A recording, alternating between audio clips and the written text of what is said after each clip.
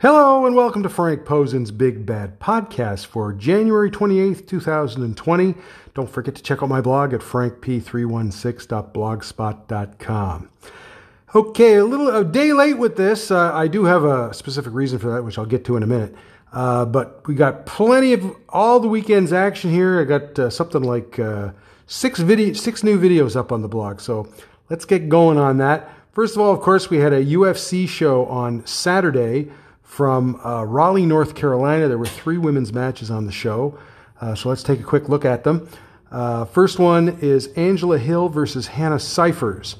Now, this was the 3rd straight fight that Angela has come in on short notice. Hannah is from Wake Forest, North Carolina. Now, in regional MMA, she was known for knockout power. We haven't seen that from her in the UFC, and we don't see that from her in this fight. She lacks aggression, and I know she is mainly a striker, so if her power is gone, I don't think she has anything else. Angela wins round 1 easily, and then in round 2, she takes Hannah down and pounds her for the TKO win. Afterwards, Angela jokes about coming in again on short notice, but that's a good way for her to remain in the UFC. It's just at some point, she has to face someone decent. And I don't think Hannah belongs in the UFC. I guess they might give her one more chance before releasing her. She's had 2 wins. She's now 2-1. We've seen this before where there's a fighter who, has had a certain effectiveness at the regional MMA level, and then they come to the UFC, and they're just not the same. And that seems to be the case with Hannah. I've seen some of her regional fights, and, she could knock girls out, but she can't do that here.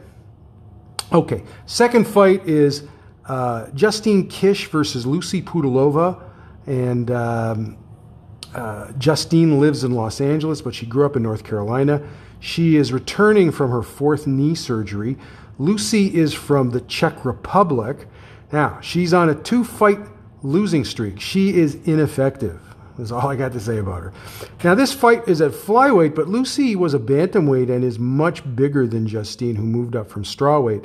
One would think that with that size advantage, Lucy would use that, but no such luck. They dance around for 3 rounds and don't do much of anything. The fight was awful. Commentary tries to figure out what these two are trying to accomplish, and they don't know either. So Justine won the fight 30-27, but she wasn't dominant. She squeaked out a win over someone who doesn't belong in the UFC. So it was a terrible fight. Okay, and the third fight is Sarah McMahon versus Lena Landsberg. Sarah is returning from 2 years off due to pregnancy and knee surgery. Now, she won a silver medal in wrestling at the 2004 Olympics. I've never liked her as an MMA fighter, as she has made poor decisions that have cost her fights. Now, Sarah is from Marion, North Carolina, but she now trains at Team Alpha Male in Sacramento. Uriah Faber was in her corner. Lena is from Sweden. She trains with former UFC fighter Akira Corassani. So this is wrestler versus kickboxer. Sarah took Lena down early and stayed on top of her for the whole fight. So I scored at 30-27 for Sarah. I didn't think she did enough to get a 10-8 round. Obviously, I would like to see her face someone better in her next fight. So all 3 of those fights are up on the blog. Now, as a bonus fight, I have posted the match video of Chris Cyborg versus Julia Budd from the Saturday's Bellator show in Los Angeles. And I didn't know if I was going to post that or not because as I was, finding the videos for the UFC fights, I saw that there was also a video for this fight. And sometimes there is and sometimes there isn't. And if I don't find it first time around, I probably won't bother with it. But I think people are interested in Cyborg. I don't think they're interested in Julia Budd. I'll get to that in a minute. Now, I didn't watch this live because at $20 a month, DAZN is way too expensive for me. This fight went pretty much as expected. Other than Amanda Nunes, I don't think there are any featherweights who can handle Chris. Now, in round 1, Julia tries to use the clinch, and commentator Josh Thompson thinks that it's a good idea. I just don't think it would be effective for 5 rounds. And it wasn't. So Julia is mainly a kickboxer, and I don't really think she has the tools to slow Chris down. The competition level isn't that good, okay? So you will notice that between rounds, Julia's husband and trainer Lance Gibson is trying to fire her up, but he doesn't have to go there and fight. Chris won the first 3 rounds easily, and then she wins by TKO early in round 4. I wasn't surprised that Julia lasted that long. I think Chris was just being patient. And she almost finished her at the end of round 3. And like I said, it's what I expected. Keep in mind that Julia was the Bellator champ for several years, so really there is no one in Bellator who could give Chris a decent fight. I suppose Kat Zingano could challenge her, but Scott Coker says that won't happen in the near future. I don't think Kat could beat Chris anyway. Now, Chris has always wanted to do box, so that wouldn't surprise me, and I'm sure she'll want to fight in Japan, but it doesn't change that there are a few decent featherweights, but most of them aren't any good. So that fight as well, that and the UFC fights are all up on my blog. Okay, now the delay in this podcast is because I had a lot of trouble finding Becky Lynch versus Asuka from the Royal Rumble. And so it really took me a couple of days to find a decent copy of this. My usual sources came up empty, so I had to go looking for, places I haven't been before, you might say. So the complete match is here, minus the entrances. You're just not going to find the complete match at most places. Okay? It's a very good back and forth match with Asuka doing most of the heavy lifting. She took most of the major bumps. The one thing I did not like was after Asuka kicked Becky in the head, the ref physically restrained Asuka so that Becky could recover. Now, the refs are not supposed to do that. They are supposed to treat it like it's real, okay? And in real life, that's a pinfall for Asuka, okay, unless Becky kicks out.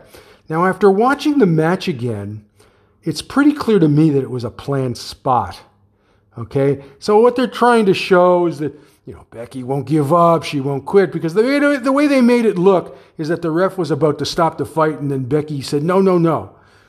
Well, listen, all they had to do was have Asuka go for the pin, and she kicks out, because they did it plenty of other times, right? But they didn't do that here. It's a BS spot, okay?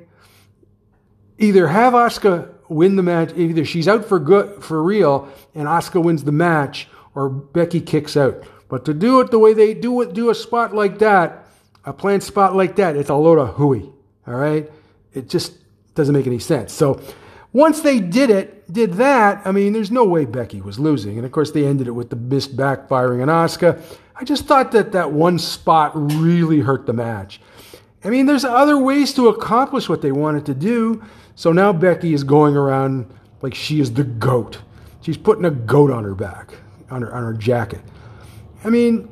Listen, I'm telling you, there's already fans annoyed with her, with her yakking. And I wonder if the live crowds will start booing her if she keeps this up. She is not the GOAT. And I actually wouldn't mind seeing a rubber match here. Okay, there's 1-on-1. Let's have a rubber match.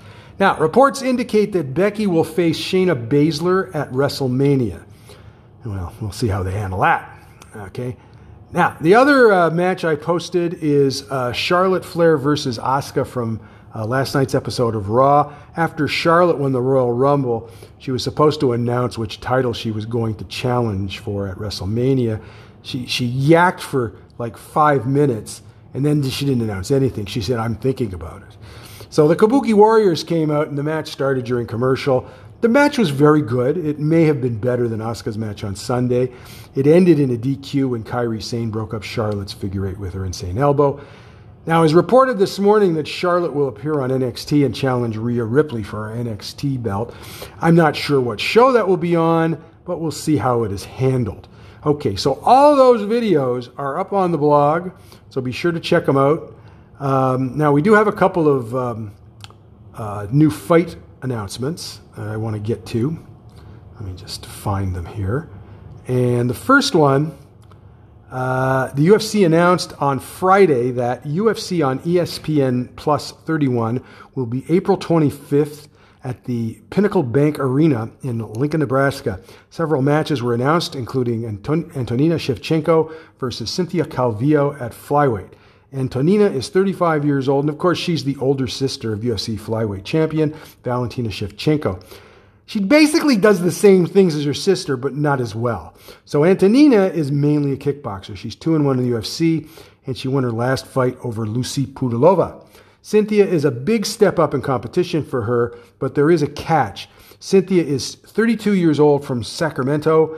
Fans will recall that she trained with Justin Buchholz at Team Alpha Male. She went with him when he left, and he has now opened his own gym, MFI. This will be Cynthia's first fight at flyweight. She was fighting at strawweight but missed weight for her last fight. Though I think she's a more accomplished fighter than Antonina, we don't know what Cynthia will be like at flyweight. And also, Antonina has a big size advantage. She's 5'8", and Cynthia is 5'4". So that's the catch. And we'll find out how this fight goes on April 25th. And the other new fight announcement which was announced yesterday is that Rafael Marinho of Combat reported yesterday that Mackenzie Dern versus Ariane Carnelossi has been added to UFC on ESPN Plus 31, April 25 at the Pinnacle Bank Arena in Lincoln, Nebraska. This fight will be at strawweight. Mackenzie is 26 years old. She trains at Black House in Los Angeles. She is a well-known BJJ whiz. On her recent return from pregnancy, things didn't go well for Mackenzie as she lost to Amanda Ribas. Adriane is 27 years old from Sao Paulo, Brazil. Her record is 12-2. She was supposed to make her UFC debut in August of last year, but both fighters pulled out of that fight. She fought Angela Hill in September on short notice and lost by TKO. She's primarily a striker. What her problem is she likes to go forward, and that makes her easy to hit. And in that particular fight, she didn't seem to make any adjustments for that. So I think we need to see a little something more from her. Okay, we'll see what happens if Mackenzie tries to twist her in knots. Okay, that's about it. Again, all those videos can be viewed at my blog, frankp316.blogspot.com. The UFC is off this weekend. I don't know if I'll have any other videos or maybe some new fight announcements and that sort of thing. If you have any questions or comments about my blog or my podcast, you can leave them at Anchor's voicemail. And if you would like to subscribe to the podcast, you can do so at Google Podcasts, Apple Podcasts, and Spotify. Have a good week. We'll talk to you later.